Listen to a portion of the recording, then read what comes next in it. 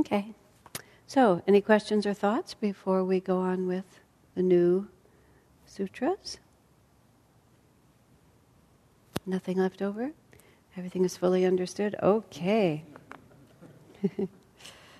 Now that we've mastered that, we are up to Sutra number 12, 112. The vrittis are calmed by practice and by non-attachment. It's just also deceptively simple, isn't it? Okay. Calming the vrittis, yoga is the neutralization of the vortices of the vrittis, right? Union, yoga is union. So union comes when the vrittis are calmed. That's the whole point. That's what we've been working with this whole time. It's one of the very early sutras that he defines yoga is when all of those vrittis cease to whirl. So how do we calm them? So he gives us such a simple answer. The vrittis are calmed by practice and non-attachment. I know that you all have heard this. There was a good friend who almost every class would ask me the same question, and the question was always the same. Isn't there another way? Isn't there a shortcut? Isn't it easier? Isn't there something we can do other than this? But the answer is always the same. A zillion years ago, before I found the self-realization path, and we were just all in the late 60s experimenting with everything, we were, my little crowd of people, we would throw the I Ching every once in a while. I never really got very far into any of those things, but almost every one of the verses that I got, at least, had the word perseverance in it. It was very annoying. Because you were hoping for something else. And the only one you ever got time after time was perseverance. Swamiji once wrote it to me, gave me certain advice, and just said, basically, concentrate on what's going well, and I love this, and everything else will follow in relatively short order, is how he put that word relatively, like relative to eternity, relative to one lifetime, like what are you actually saying here? But the fact of the matter is, and it is no small aspect of the spiritual path, to calmly and completely grasp that fact, that the vrittis are calmed by practice. And then he also adds non-attachment. But what that means is that if you practice, that means that you don't do it right for a while. And then it comes out right again later. And you learn to do it right because you practice it. I never had the far-sightedness to persevere in learning to play a musical instrument. I have done my best to overcome the shortcoming that didn't allow me to do that at the time, because I just couldn't see the relationship between imperfection now and perfection later. Just being too impatient, I didn't realize that if you just keep going day by day. Karen Gamow, who became quite adept at the piano, of course, she was always eager to practice because she had a very clear relationship in her mind between the practice and the perfection. It was just something from past lives that she just knew. It was something that I just didn't know at all, and it didn't serve me at all. On the spiritual path, I've tried to be different. There's a greater sense of desperation on the spiritual path, that there's no alternative to it. So when you ask the question, how do I succeed on the spiritual path? You persevere by practice, and then he also says by non-attachment. And non-attachment is also just even not non-attachment to your own progress in the sense that you become passive, but by being non-attached to the process, instead of just always being so anxious about the result. And Swami gives us the example that Master always gave. You plant the plant, you pull it up to see if it's growing, you put it back in, you pull it up to see if it's growing. Of course, it never grows because you're always spinning around worrying about the results. So the only thing that works is just to keep persevering against all those obstacles. It's an extremely important sutra, because if you don't get that one, all the rest of the intellectual knowledge really doesn't serve you at all. You can spin these great theories, but if you don't get that the way that I achieve union, which is the calming of these vrittis, is by continuous practice. And the most amazing thing about the spiritual path, truly, is that it does work. And a lifetime goes by, and you find yourself at the end of your lifetime just entirely different than you were when you started. And you're not really sure when it happened. I have this tree right outside my window of the room where I spend so much of my time. I can never actually see the moment when the leaves come out. They're just not there. I see them budding. I promise myself I'm going to see it this time, and then the next time I notice the leaf is there. There's just something that happens. And in our own spiritual lives, we make it the same mistake 1,000 times, and then all of a sudden we stop making it. We have the same suffering and the same attitude just over and over, and then suddenly we stop making it. And we don't actually know when it stopped. All we actually did was not quit. I mean, I feel that a great deal of the time. How do you succeed on the spiritual path? You just don't quit. You think it's like some bigger secret than that, but it isn't. I mean, you really don't quit. You don't quit on any level. Practice and non-attachment. Even non-attachment, don't always be measuring, because if you're always measuring, you're always self-concerned, and self-concern itself is a terrible vritti. Oh, I'm not making any progress. I try so hard and I'm not making progress. I've shared with you all, and it was a completely different setting, but I actually said to Swami once, "Oh, Swamiji, if the spiritual path weren't so hard, it would be easier." Except I said it with tears. Oh, if it weren't so hard, it would be easier. He absolutely did not. It was like I wasn't in the room. There was no response. He didn't even so much as blink or nothing. Just absolutely non-responsive. It was like, there is nothing to say to that, so I'm just going to say nothing. He just looked at me. I sort of looked at him, and I just let the sheer stupidity of what I just said just kind of hover between us for a few minutes, until of its own accord it kind of fell to the floor, and I, repudiated it like that. But I said it really sincerely. And it was kind of, you might call it the nadir. I won't call it the apex. But it was the nadir of, isn't there another way? No, there isn't another way. This is it.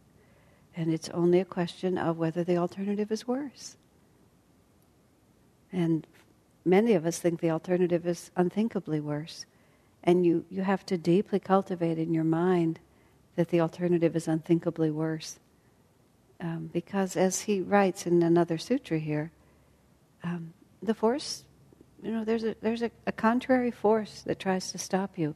If your balance of light gets a little too big, then darkness does its best to see what it can do to create shadows. So you can't be casual about your spiritual life. That's the greatest danger that people have, especially if they live in congenial circumstances. You live in congenial circumstances and you forget what an extraordinary blessing it is to have a guru, to have a spiritual path, and to have guru bhais. You just forget. It becomes ordinary life. And you don't remember anymore what it is actually like not to have those things. And that's among the ways that people quit. That's how they quit. So, Sutra number 113. The endeavor to develop even-mindedness is what constitutes spiritual practice. Patanjali just reduces it all down to such simple words, doesn't he? I mean, there's nothing... Well, I should say Swami translates this and then makes a commentary on it, where far from being some sort of super far out, hard to comprehend scripture, it just becomes the essence of real, practical, everyday life.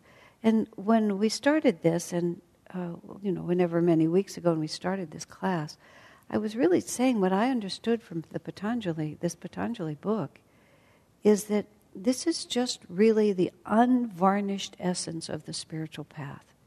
There's no fluff in his sutras, and there's no fluff in the commentary. The endeavor to develop, and that's an interesting phrase, meaning the effort to make this part of your reality, the endeavor to develop even-mindedness is what constitutes spiritual practice. It doesn't say having it. It doesn't say even achieving it. It says the effort to develop it is what spiritual practice is all about. We think of spiritual practice being chanting, meditation, energization exercises, satsang, all of these different things. But if you look at all of those practices, every one of them. What is it that we're trying to develop? We're trying to develop the ability to be able to be centered, to be one-pointed in our awareness and in our concentration, and to not allow the inevitable events of life to throw us off center.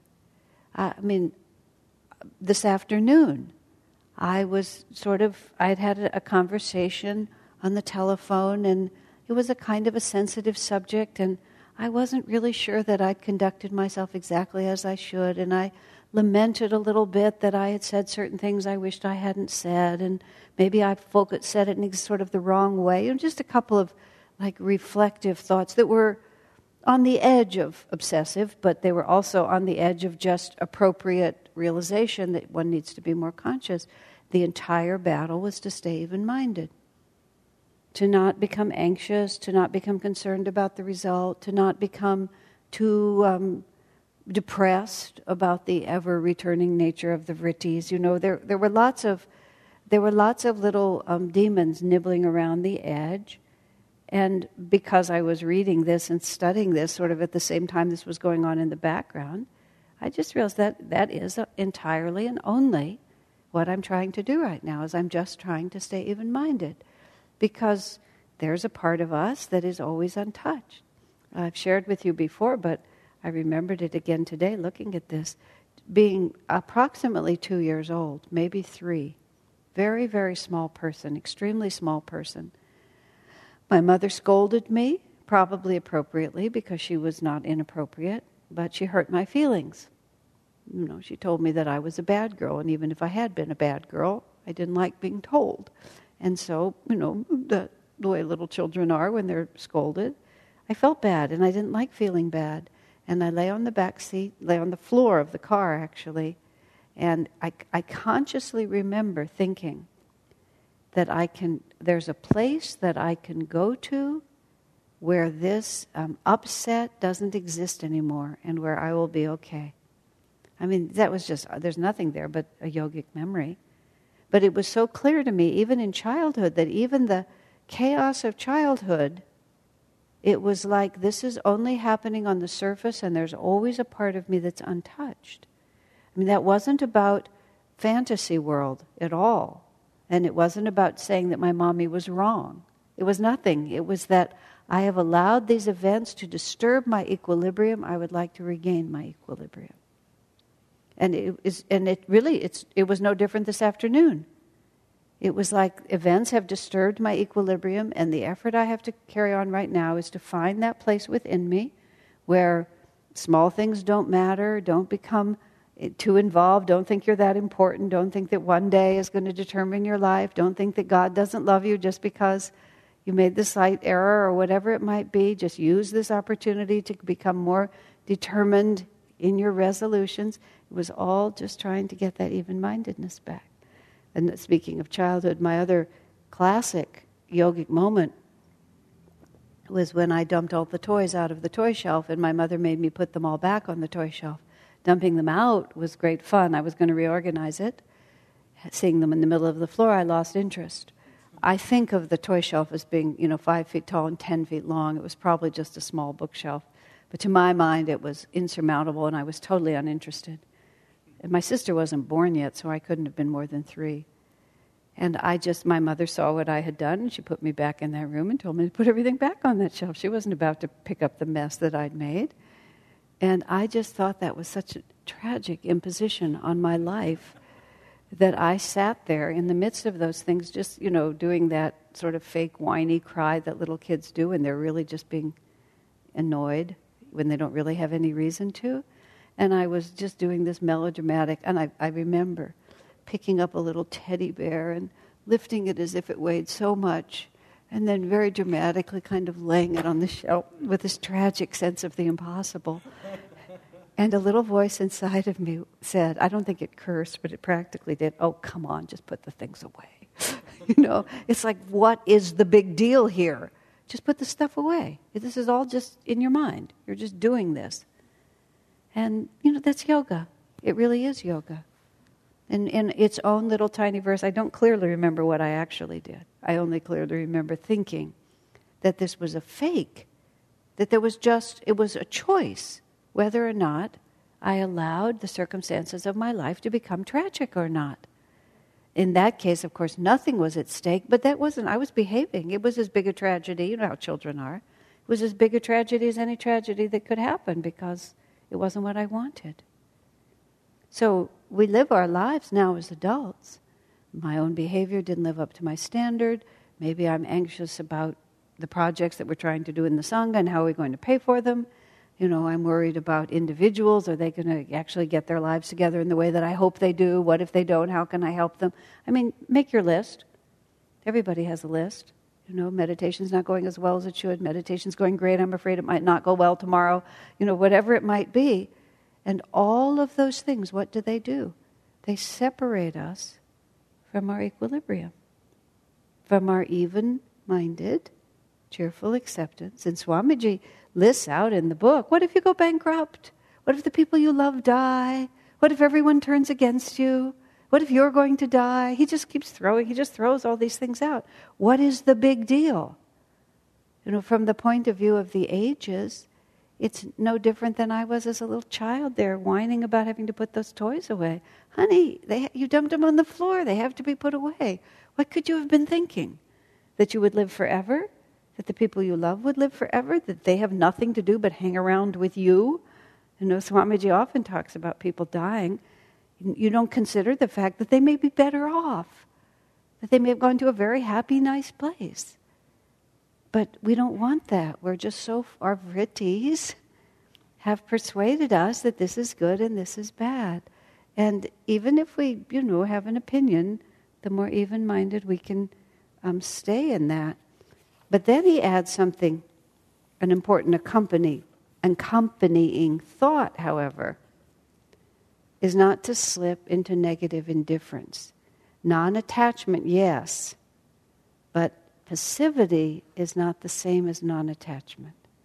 So this is where we walk the razor's edge of the spiritual path. And this is where the only way to learn this is by observing the example of those who have the state of consciousness that we want to have. And we've been so blessed in our life to have both Master and Swamiji. And, Swamiji, he's anything but indifferent. And Master, you read, especially when you read Durga Mata's book about Master, which I highly encourage you to do if you haven't already read it. And she just talks about how fierce and determined he was about everything he did. And just look what he accomplished in really a very few years with very little help. Building Lake Shrine, building the Hollywood Church, getting the Mount Washington Center, getting the Encinitas Retreat, all the back and forth that he did, the magazines, the articles that he wrote, the lessons, the books. Just a huge amount of work. That work is not done. How do you balance that with non-attachment? It's all a dream. What difference does it make? It's like so often we allow spiritual principles to come in and actually deflect us from true spirituality. And this is where even-mindedness is to take. I was talking to a friend once who was in a very difficult decision. He was in a very difficult situation, but he didn't have anything that he could do to make the situation better. He was sort of at the mercy of others, is the simplest way I can describe it. And everything in him wanted to just take action, but there was no intelligent, helpful action to take. And I said, you have to take all the energy that you would normally use in an outward moving way and use all of it to hold yourself perfectly still. We all know the difference between falling asleep and holding yourself perfectly still. Holding yourself perfectly still is an enormously energetic and dynamic state of mind. So when we're talking about even-mindedness, we're talking about bringing all the conflicting forces into a state of perfect equilibrium, which means that all the power is still present. It's just not being used in any particular direction. And it's being used with non-attachment. There's not even any emotional going out that it has to be this way or that way. Now, when we act, with even-mindedness. It's a little more subtle to capture all of that, because there was nothing small about the way Swami acted. I remember one night, this was like in the 70s, at that period of time I worked as his secretary. There was no telephone. He had no telephone. He didn't even have any electricity. There was no such thing as the internet. There were no computers. So every afternoon at 4 o'clock, we would pick up the mail, which was paper, with stamps, and we'd carry it over the hill to his house. We'd walk because we didn't have a car, and we'd get to his house. We'd get to his house at 4 o'clock, deliver the mail, have tea, go over the day's business, whatever it might have been. Seva and I usually, and sometimes Kalyani, sometimes others. And we never knew when we'd leave, really, literally. Sometimes we'd leave in an hour, sometimes we wouldn't leave till after midnight, just depending on what was going on, whether he wanted dinner. And for some reason, I remember this one night, he had a meditation room. At that point, just for those of you who've seen the dome there at Crystal Hermitage, where you go now and then head down the stairs to the apartment, that area was a meditation room. There was no downstairs, so there was no stairs. You just went through that door, and where the closet and everything is, it used to be his meditation room. And for some reason, somebody had told him it was a good idea to insulate the meditation room with cardboard egg cartons. So at one point, he had put all these egg cartons up on the walls. I think there were curtains over them. But it disturbed him, all those little triangles pointing into the room. I don't know what else was happening, but he really didn't like those. And he wanted to take those out, and I'm pretty sure that we cut some other kind of styrofoam or some other kind of insulation. And we just started that project, Swami and me and Seva, maybe one other woman. I don't even think there were any men there.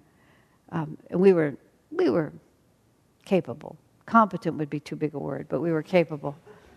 But I just remember, what I really remember about that is that Swami just set his mind to the fact that we were going to do this. We were going to completely transform that room, and we were not going to stop until that room was finished. And we just didn't. We just went, and I can still see him pulling and moving and doing it all, whatever it was, cutting and pasting and stapling or rehanging the curtains, everything. But what I was also aware of was the fact that there was no break in the energy. There was no thought, it's late, we're tired, we can finish tomorrow. It was just, this is going to happen. And it was a small thing compared to writing the commentary in the Bhagavad Gita or something like that, many things which came later. But it just almost in many ways encapsulated the whole idea of we're not passive. We set ourselves to do whatever we've set ourselves to do, and we simply do it. Remember how Master praised Durga Mata for the way she painted the building? And she said some of the men were sort of, floating in a kind of their concept of spirituality, and she was painting as if, every stroke depended on it, and all of her willpower was in every stroke. That's the way you find God. Because what we also have to realize, and he says this, spiritual practice is even-mindedness, and that's what constitutes. The next one is spiritual practice becomes firmly grounded when it is undertaken for a long time, without a break, and with deep earnestness. And what we have to understand, which is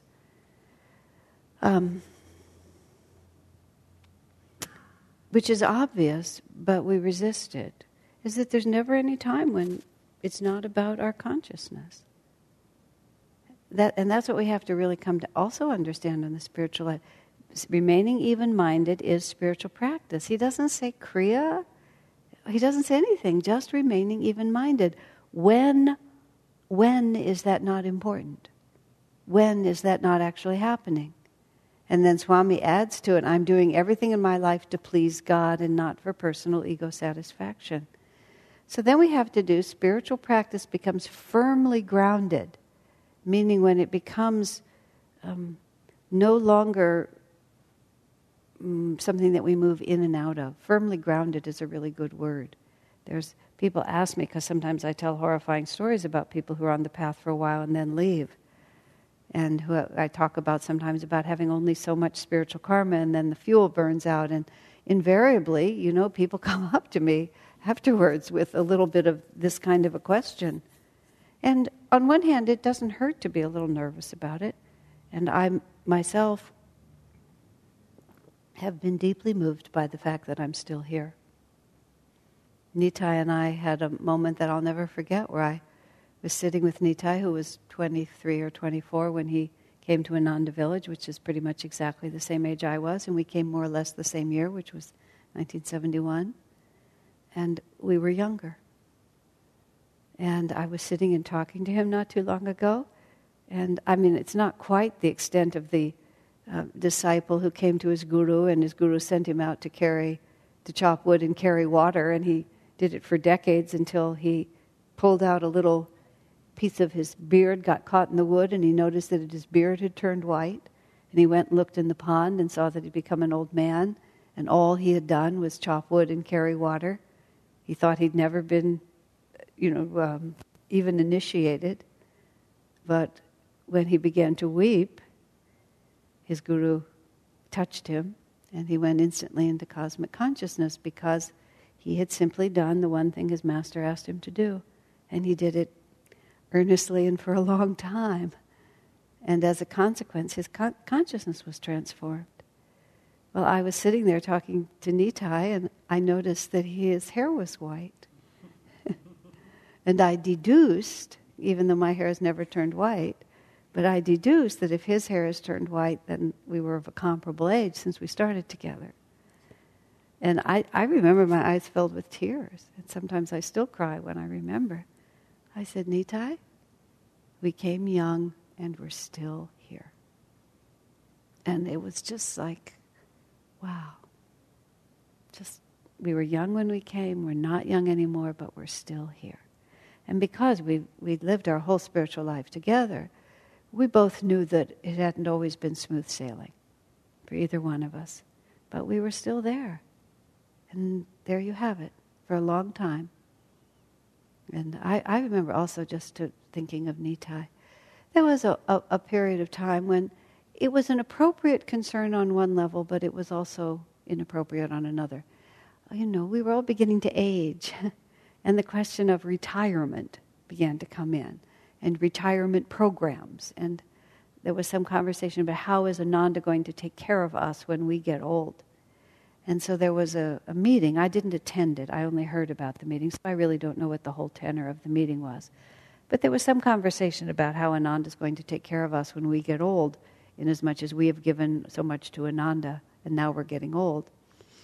And as it was told to me, Nitai stood up and said, I never had a deal with Ananda, he said. I never even had a deal with God. He said, I gave my life to God, and if at the end of my life he wants me to live under a bridge, then I will live under a bridge. He said, nobody owes me anything. Now, that's real non-attachment. And that's the power of deep, continuous practice to remain even-minded in the face of everything. And maybe God does want you to live under a bridge, but not likely. But it's a complete system. Spiritual practice becomes firmly grounded. This is what the word I was using. Firmly grounded when it is undertaken for a long time, without a break, and with deep earnestness. In deep earnestness, he says here, means that even wherever you are, it's always the same. I have this, I rarely go to the movies because almost all movies are abhorrent to me in some way or another. There's gratuitous violence or just some gross misrepresentation of truth or just some terrible values. And as I often put it, I said, I just can't stop being a priest long enough to enjoy this. I'm just thinking about the incredible damage that is being done to people in the hours of counseling that are going to be required in order to correct, this effect, that I just can't just say, oh, it's just a story.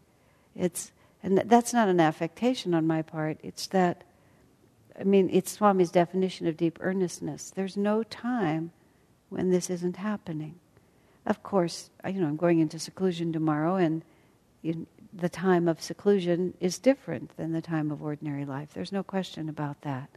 And I'm certainly not above time wasters at all. I'm not a person who never, seeks a little bit of downtime one way or another. But nonetheless, there's a deep earnestness that develops, and it's a very fine quality to develop. And this is the answer to how you can start young and still be here when you're old, or start old and die here, wherever you're starting. It doesn't make any difference. Is because you're not looking to find real breaks from this. When he says without a break, he means partly also without taking a long worldly excursion. But sometimes even great saints take long worldly excursions. They just get drawn into some karma and then they come back. Tara Mata, who was Master's, great disciple, Swami's great nemesis and Master's great disciple, but she was still Master's great disciple. She edited autobiography. She did so much for him.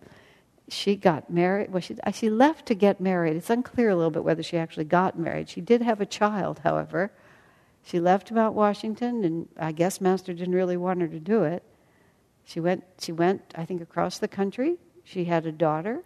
Whatever the relationship was about, it did not turn out to be anything, because not so long after, she came back with the child in tow. And one of the nuns said to her, one of the nuns who had witnessed the whole cycle, "How dare you come back after having disobeyed the Master so completely?" And Tara is reputed to have said, "Do you want me to just worship my mistakes?" First of all, Tara was not going to be even slightly influenced by somebody else's opinion, which was to her credit. But also, it's like, all right, so I didn't act as wisely as I should have acted. That doesn't mean I'm going to throw away the whole incarnation. It's not a small learning. Deep earnestness, even if in the middle of a terrible error or a completely foolish cycle of wasted time, we just, as soon as we know it, we just come back. So don't ever underestimate or misunderstand what success on the spiritual path is. I never heard Swami say this exactly, but I've heard it quoted many times as if Master said it, so I'm going to believe it's true. Master said it doesn't matter, whether you don't have to get through standing up triumphantly.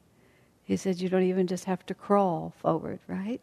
You can slither along like a lizard as long as you just keep going forward. Because you see the alternative, and you see it in people, is that they give up altogether. And once you give up altogether, you're not lost. You're just wasting a little more time. There's a few people who live at Ananda Village now who took a long hiatus. They went off for 10, 20, maybe even 25 years. They took a very long hiatus. And a few of them, I don't think they had an easy time of it while they were away. But at some point, after all that karmic chaos, it just crossed their mind that this is really what they should do, and they just walked right back in. And in many ways you admire that almost even more, because they really got swayed, but then they found their way back into it. And so whether it's a day or a week or a year, whatever it is, people come back here. Now we've been here long enough. We've been here 25 and more years. So people who were with us at the beginning, who wandered off, many of them wander back in again. I remember one man came and he just talked about all the troubles that he'd had, I think he'd had alcoholism and God knows what else. He looked like he'd had a lot of problems.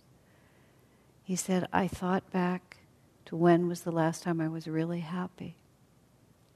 And he said, when it was Autobiography of a Yogi and I was part of Ananda. And then he just decided, well, it doesn't matter, I'm just going to go right back into that. That's deep earnestness, actually, you see. Even if there's a break, he says without a break, but even if there is a break, that we're deeply sincere. Earnestness is about sincerity. Don't ever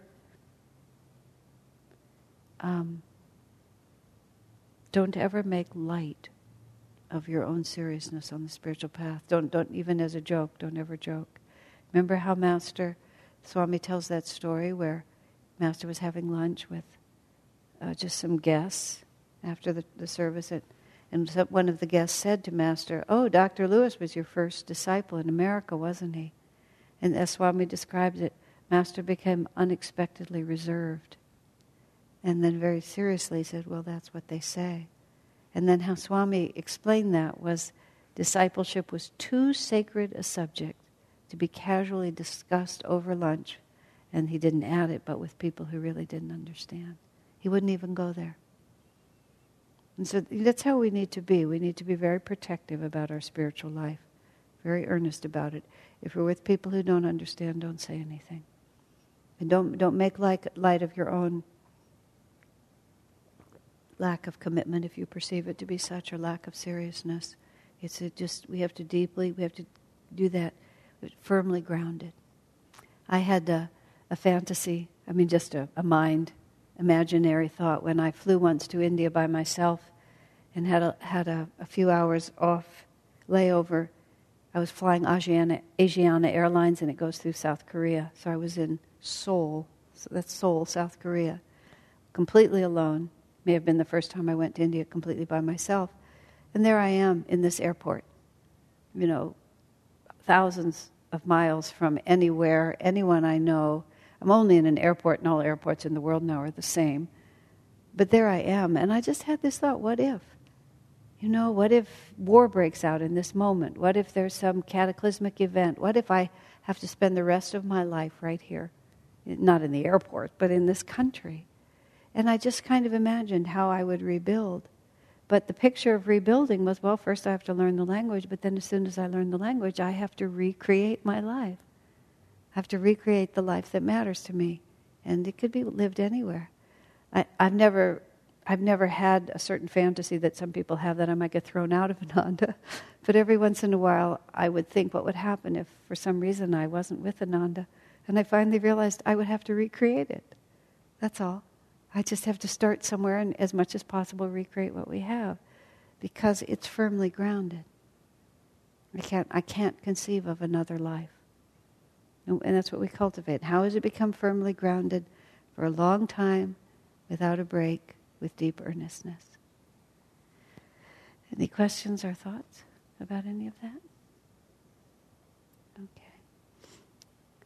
From constant self-remembrance, there comes complete non-attachment to things seen or heard. And then he says, it's not merely the things that we experience, but we become attached to vicarious events. Swamiji talked about the time of newspapers and radios and so on, and finally his realization that almost everything that was offered to him as news was really just a sophisticated form of gossip. That it was really just gossip about things that he was not personally involved in, that he had no personal influence over, and that didn't really have anything to do with him. Swamiji had felt an obligation as the leader of a community and responsible for so many people and their life and their well-being, that he had to have some idea of what was going on in the world. I used to read the newspaper. We used to get the paper newspaper. We were very antediluvian in that way. Is that the right word? Before the flood, we still used to get the paper newspaper. And I used to read it, and then I realized that every day that I read it, it made me just very, very nervous, because all the news was bad, and all of it was beyond me to influence. And it finally just occurred to me one day, I don't have to do this.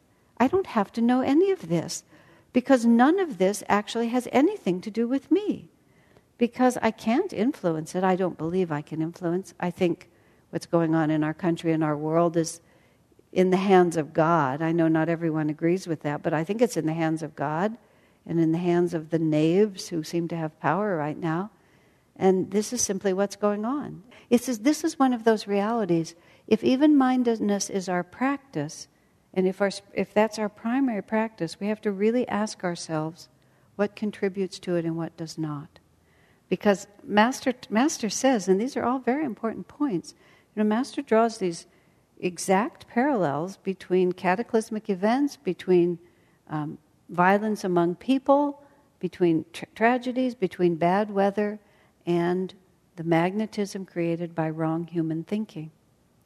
So we may think that we're contributing by concentrating on all those events, But if they disturb our even-mindedness, we're actually not contributing to the actual solutions. I mean, Swamiji's solution for world events is small cooperative communities, where people just simply have an atmosphere that they can control and create a solution.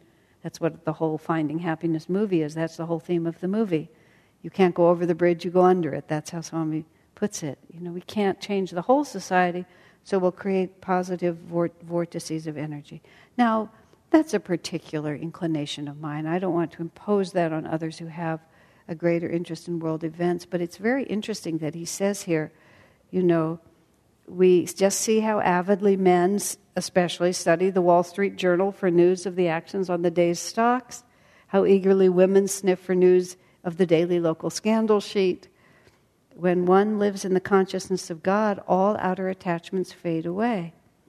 And then he says, remember, the mind ever grows by what it feeds upon. And it's, this is the process that we all have to go through, because all of these vrittis keep pulling us in all these different directions.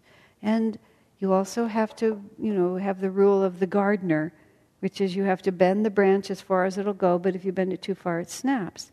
If we try to be too stern in our spiritual life, we can lose it all. So we have to know, somebody asked Swamiji once, how much discipline is enough discipline? And his response to it was that which you can do with a light heart and joyfully.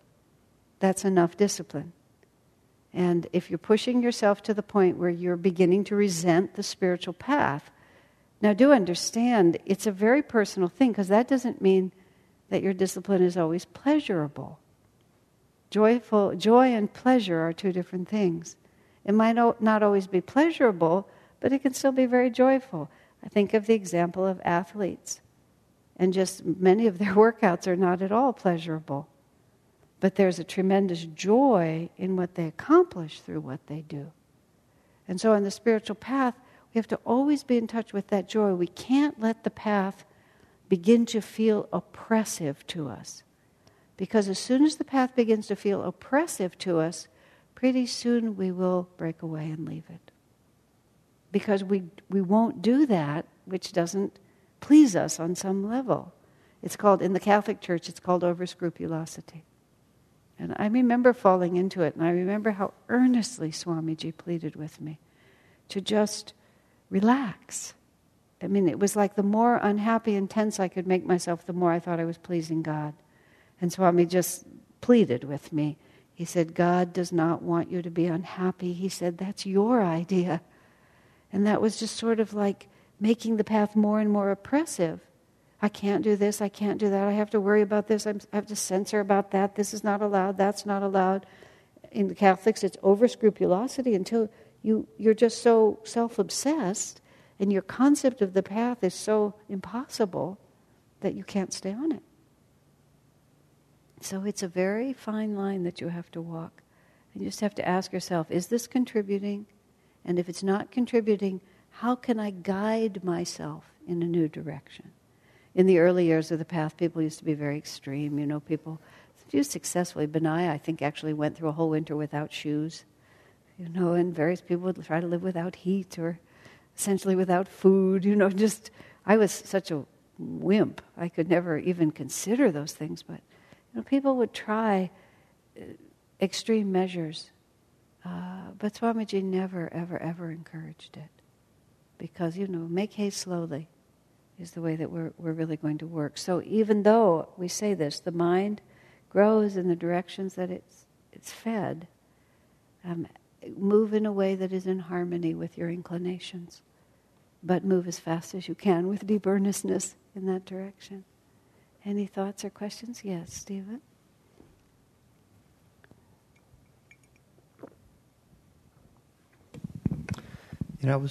I wonder sometimes, because Swami has said more recently, don't even try to live the way I do. Oh, yeah. And I wondered, to what extent is it necessary to actually become liberated? To live like him? Yeah, I don't have personal inclinations yet to live that way. I understand the importance of discipline. So was that particular to him? Oh no, the reason he said don't even try to live the way I do is because you're not there yet. Right. It was like, this is basically, my life is too advanced for most of you. That was what he was really saying indirectly. So that I kind of understood. And is it simply a step on the path to liberation to live that way? The way Swami is? Yeah. Yeah. This is why, and this has just been my own way of appraising it, I think in terms of more incarnations. Yeah. Even though we have been encouraged to think about becoming liberated in one lifetime, I look at Swamiji and I think that's what it looks like when you're finished. And then I look in the mirror and this is what it looks like when you're deeply earnest about what you're doing. And I don't feel in any way that I don't measure up. I feel I measure up just fine, but no, I don't measure up to that standard. But I'm not afraid of meeting that standard. I'm just not there yet. Right. Is that fair? And when you're there, it doesn't feel like deprivation. Exactly. Yeah. Exactly. Yeah. I was talking to, when we were buying this car, the man wanted, this one has leather seats and it costs an extra, $2,000 for the leather seats. I said, I've been a vegetarian since I was 18. I said, I wear leather shoes, but I don't think I'll pay $2,000 for leather seats. And he said, I was a vegetarian for 2 years and I felt so good and I just, I was much healthier and I was like this. I said, why did you stop? So here he was a vegetarian for 2 years. He felt, it's just inconvenient. Nobody else was doing it and this and that. So I've been a vegetarian since I was 18. It's just like, it would be a tapasya to eat meat. And some people look at you and think, oh, wow, how have you managed to do that all this time? I don't know. Yeah. Just like it would be a nightmare to give me. I'm embarrassed in restaurants. People get a big steak, and I think, oh, they're doing that in front of their children. It just, They drink wine, just so casual. It's just horrifying to me. And then I have to exhale and realize where I am and that this is normal behavior for these people. And they think that I'm the weird one. So you're right. You're at your own vibration and it feels natural and you just keep going. And our ability to do things joyfully exactly. expands. That's exactly it. Yeah. I don't, but I'm not, I'm nowhere compared to him. Sure. But thank God he was in our lives. So we know where we're going. It's way out there, but there are footprints. We can follow it. Yeah. That's what I was saying in Assisi at some point. The thought of filling Swami's shoes is just like unthinkable. Following his footprints, though, is not so bad. That we can do. Okay? Yeah. Thanks. Let's take a break. Okay, short break. Then we'll come back and do number 16. The question was asked because I was giving those childhood memories of kind of what I call breakthrough memories of being a yogi before. And why is it that we don't hold the consciousness that strongly? And the fact of the matter is that many of us do.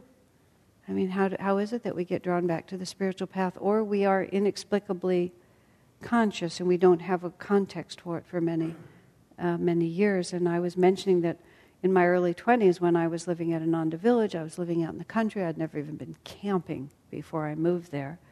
And living out in the country with no amenities of any kind, I joined the monastery.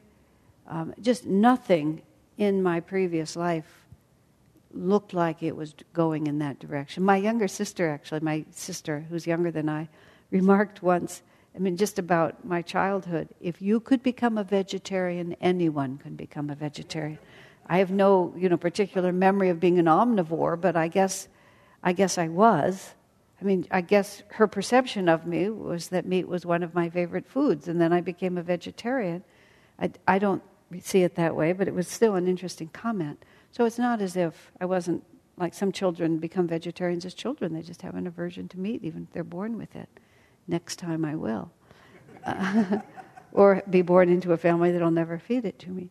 But when I actually looked at my life outside of the form, See, it was the form of my life that surprised me. How would I know about an American yogi, a cooperative community, an Indian guru, Kriya Yoga? Nothing in my life told me anything about that. I grew up in the most ordinary circumstances from that point of view. My parents were intellectual, but they weren't expansive in terms of completely other realities or other cultures or anything like that. It just wasn't part of our world. But I realized certain things from my earliest memories, and this to me is the unifying key. I always wanted to be happy, and that's kind of glib. Everybody wants to be happy, but I noticed this weird thing about my desire, is that I really wanted to be happy. And I wanted to be happy to the extent that I was willing to change myself in order to remove those things that were keeping me from being happy. And in that I discovered I was very strange. And I partly put it down to the fact that I had no tolerance for suffering. I kind of put it in reverse. I had no tolerance for suffering. Whereas other people just seemed to be able to suffer kind of like indefinitely. They could have desires that would never be fulfilled. They could have moods that would never lift. They could have disappointments that they would just cling to. They would have complaints that they would never surrender. And they just seemed able to do that. And I just wasn't able to do it. If it wasn't going to work out, I was going to just move on. That was the way it was going to be. And it wasn't like I would run away. That I would actually find a way to make it okay, just like I did as a little kid. And I realized that was odd. And then what happened was I just learned a more and more subtle way to fulfill that. And whereas my intention had never shifted, it never shifted. It's just the form of it kept shifting as more and more subtle forms of my ambition were revealed to me. And I often talk to people, don't think about the form. Think about what your inner intention was. And the other side of that I realized that I had from childhood was that I always felt confined. And I didn't have the vocabulary until well into the spiritual path to realize that I was confined by the ego. But I just felt confined, and no picture of my life actually looked like freedom to me. It just looked like another kind of confinement. Money, success, praise, accomplishment. I mean, most of my lack of perseverance was just my lack of discipline, but a certain amount of it was I couldn't see the point. I mean, mere knowledge, mere accomplishment, it just wasn't going to take me anywhere. And when I finally saw Swami Kriyananda for the first time and saw that he was not confined, that was how it actually even expressed in my mind that there was no edge to his consciousness. I didn't get the word confinement until a little bit later, but what attracted me about him was I could tell that oppressed feeling that was my everyday reality was not his reality. He'd gotten out of it somehow. I didn't even know what it was, even though I had a certain amount of knowledge. But so that was just a powerful driving force. And even though I had to go through an ordinary American upbringing, but still, by the time, in my own life, by the time I was 20, I was on the path.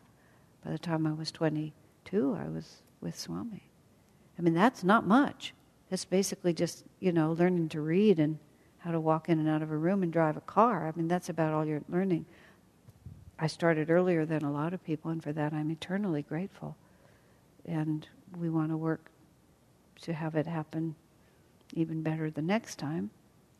But you can see it's an important thing just for your own self-respect to realize that you had where you are, because it also helps you see, understanding that helps you sort through the details.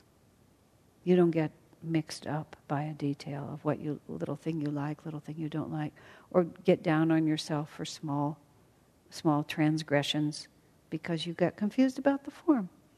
You're still trying to do the same thing, but you got confused about the form. You had karma somewhere you have to figure out. Does that make sense?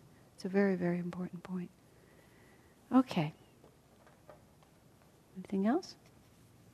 Okay. number 116. When one ceases to thirst for outward manifestation, having realized the Purusha, one attains supreme non-attachment. Okay, so now he goes into a little conversation about the gunas. And the gunas are really, really helpful also because they help us just kind of to understand what goes on in this world. So he talks about the three gunas, the sattvic energy, which is calm and uplifting, the tamasic energy, which takes us down into dullness, stupidity, indifference, and an attempt to escape from reality. During the break, we were also talking about one of the ways in which we don't practice the spiritual path all the time is when we try to deal with situations that we don't enjoy by becoming duller in our consciousness. Swamiji did that slideshow that he often talked about. We have to bring it out again. Different worlds, where he talked about, he just took pictures of people's different consciousness. He has a picture of the New York subway. Just people just standing there like they're half dead. And you think it doesn't matter, but it is choosing lower awareness as an attempt to get away from something that's unpleasant. Instead of lifting our consciousness to a higher state of awareness, we try to go into a lower state of awareness. I had a medical procedure done, and it was not pleasant. I just had a needle put in my arm, which I don't like to do. And then it was painful. And I laughed. In my mind, I was thinking, give me something that will dull the pain. It was just like my mind just reached out. I mean, it was not a big experience even. It was a very small experience. But my mind just wanted a painkiller, just like that.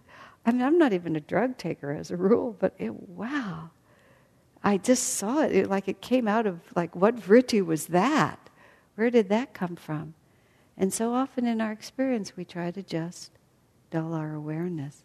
And that's the tamasic energy. The tamasic energy is always there, and it's always trying to pull us down. The sattvic energy is trying to rise, and the tamasic is trying to pull us down. And then the third is the rajasic energy. The way Swami explains it is so interesting, because we tend to think of it as, well, there's tamasic energy, then there's rajasic energy, then there's sattvic energy. But he says the rajasic energy goes either way. The rajasic energy is the active energy. And sometimes the active energy just takes us more and more into tamasic energy, and then it's rajotamo is how he calls it. That we just, we want to go off. We're going to go buy more beer. We're going to go to some club where the music is really loud. We're tired of being in this place. We're just going to go home and go sit down in front of the television. And we have this restless, fidgety energy, but we use it to take ourselves down. Or we have that restless energy, but it's a restless energy for more and more of the sattvic energy. And that's where we're always standing. It's like the battleground is, how do we use that active moving energy? And it's not just physically moving us from place to place, it's also influencing our consciousness. Do we use the rajasic energy to lift our awareness? How do we distract ourselves? How do we entertain ourselves when we're not entirely meditating or serving or whatever we're doing? How are we using that energy to serve? Or to serve who? Or to serve what? Or to serve self? I mean, I remember many years ago, in the very beginning of the spiritual path, there was a woman in the community, and Swami had her busy all the time, 7 days a week, just practically all her waking hours. And some other person of a different temperament kept trying to urge this woman to take some time off. And in fact, actually in front of Swami said, I think she should take some time off. And Swami looked right at the one speaking and said, I know what's best for her. Just like that. Because the woman's energy, when she wasn't actively being rajo-sattvic, her energy completely went down into tamasic energy, into moods, into sort of self-doubt and so on like that. The only possibility was to keep the rajo-sattvic energy moving all the time. And a lot of people come to me and they'll, what do I do? I can't meditate all that well. Serve all the time. Be busy all the time. Speaking to someone recently, single person, lots of energy, busy all the time. That's right, you should be busy all the time. Swami said to us when we were nuns, young women who were all working in the monastery, he said, just because you're not having children, that doesn't mean that you get away with anything. He said, you should be working as hard as mothers with new babies are working. You know, a mother with a new baby never has a moment to herself because it's, as my friend said after his children were born, he said, I used to think I was a pretty selfless guy, he said, until I had kids. And then I discovered that being selfless means having no self. Not merely being generous with yourself, it means that you cease to exist or be any priority whatsoever. And he wasn't complaining, he was just observing. Isn't this fascinating? That, look, because it was good for him, look what it did for me. It just made him realize on a level that he'd never imagined how much he could give. And when we were nuns together, Swami said, you should all be like mothers with new babies. I mean, God's work should be your child, and you should be responding to it at all times. And it's a very, we're restless anyway. How are we using our restless energy? Find a way to serve, find a way to serve. And when we can be more inward with that energy, by all means, follow that. But pay attention. Pay attention. All of this is, I've qualified it enough with what I've said earlier, but pay attention. And then he talks about here, about how impersonal divine love is. He says, it is impersonal, but it is the only true love in existence. And this is where he says, human love usually suffers over the death of a loved one, for example, when in fact that loved one may well have gone on to a much happier life. And certainly it is possible to be far, far happier in the astral world than most people are here. It's very interesting. Swami, there's so many things about the spiritual path that go so contrary to the way people think. To think that you're not supposed to grieve when somebody you love dies. But several times in just these few pages, Swamiji has just reiterated that point over and over again. That even if your love is truly impersonal, that means that there's no personal element in it for you. You're not trying to get anything for your person in it. You just simply and only want what's best. And that's how God loves us. It's so hard to even get our minds around that. And I know some of us have experienced that or are experiencing that kind of divine acceptance from Swamiji's spirit, or felt it when we would be in the room with him. And it's an extraordinary thing to realize that someone loves you for no reason at all that has anything to do with them. They just want your best interest. And that's the love that God has for us. But as Swami wrote to us in his Easter letter, which we discussed at great length here, I love you, but I don't love anything except your spirit, your inner self. Your little petty interests just don't interest me at all. And we think they're just so important, and for so many years he humored us so. And he took so seriously all our little concerns. Only toward the end did he really just, don't ask me about those things anymore. All I'm interested in is your spirit. They loom so large to us.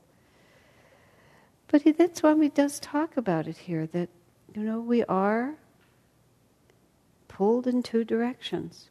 That he says it here that usually Satan doesn't trouble the people he has safely in his net. But whenever anyone tries sincerely to escape that net, Satan does his best to pull him back. Thus, saints are submitted to endless barrages as Satan tests the sincerity of their inward calling. Satan's outward pull away from God is unrelenting. But then, he adds, but God's pull is also there. And we might put it this way: Satan pulls us to the left, God pulls us to the right, but neither pulls us in either direction until we ourselves take the first step. The more we move toward God, the more strongly he pulls us with his love.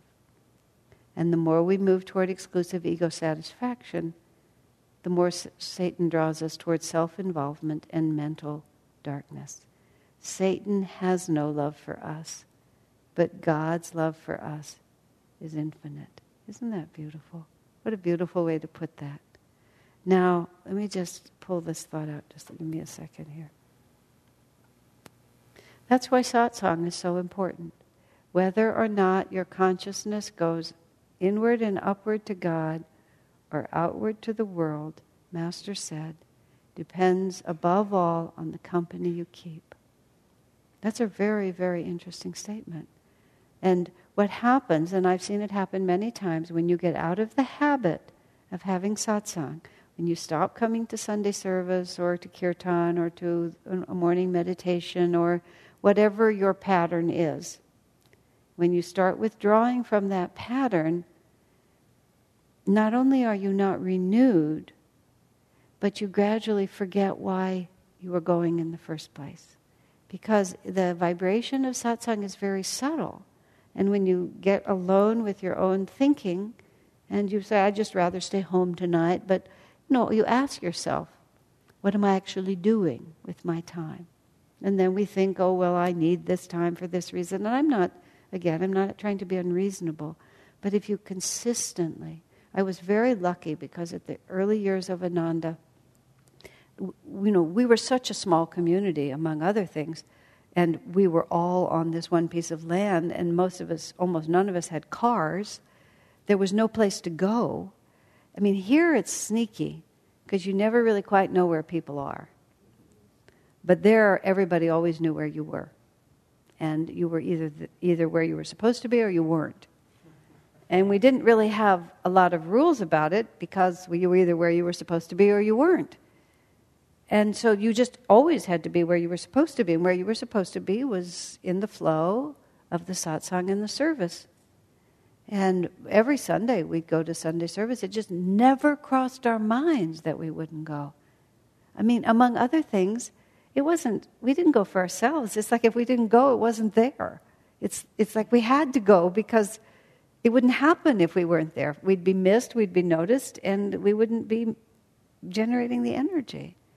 So it became just an utterly instinctive part. I mean, I'm not averse, and David and I sometimes drive down the street on Sunday mornings and see people going into Starbucks with the newspaper, and the thought crosses our mind that people do that sort of thing. But it's not a sincere thought. I'm just really glad we have a place that we want to come to. But just keeping yourself in that vibration, because as soon as you start withdrawing from that, one doesn't want to go around being paranoid all the time, but a healthy, really healthy respect for delusion is really smart on the spiritual path. Because once you start moving in that direction, you find thousands of reasons why it's a good idea to go there. And then, 25 years later, you're off somewhere and you remember that there used to be this time when you did this other thing, and whatever happened to that? You don't want to go there. So always know that you have to be actively going toward the light. There's no standing still. There's no becoming passive in it. And the challenge of the spiritual path is to stay fresh to the end. The honeymoon is easy, but the marriage is more of a challenge. And the marriage is really where the power comes. Well, any thoughts or comments, or are we done? Okay. So next week we'll start with 117, and that's up to Sabbakalpa Samadhi. We're getting a little beyond my experience here, but Swami gives us 3 pages, so we'll work with what he has to say. Then we come to Nirvikalpa Samadhi. So we'll work with those famous questions. But not next week. We have a week off. Okay. So God bless you all.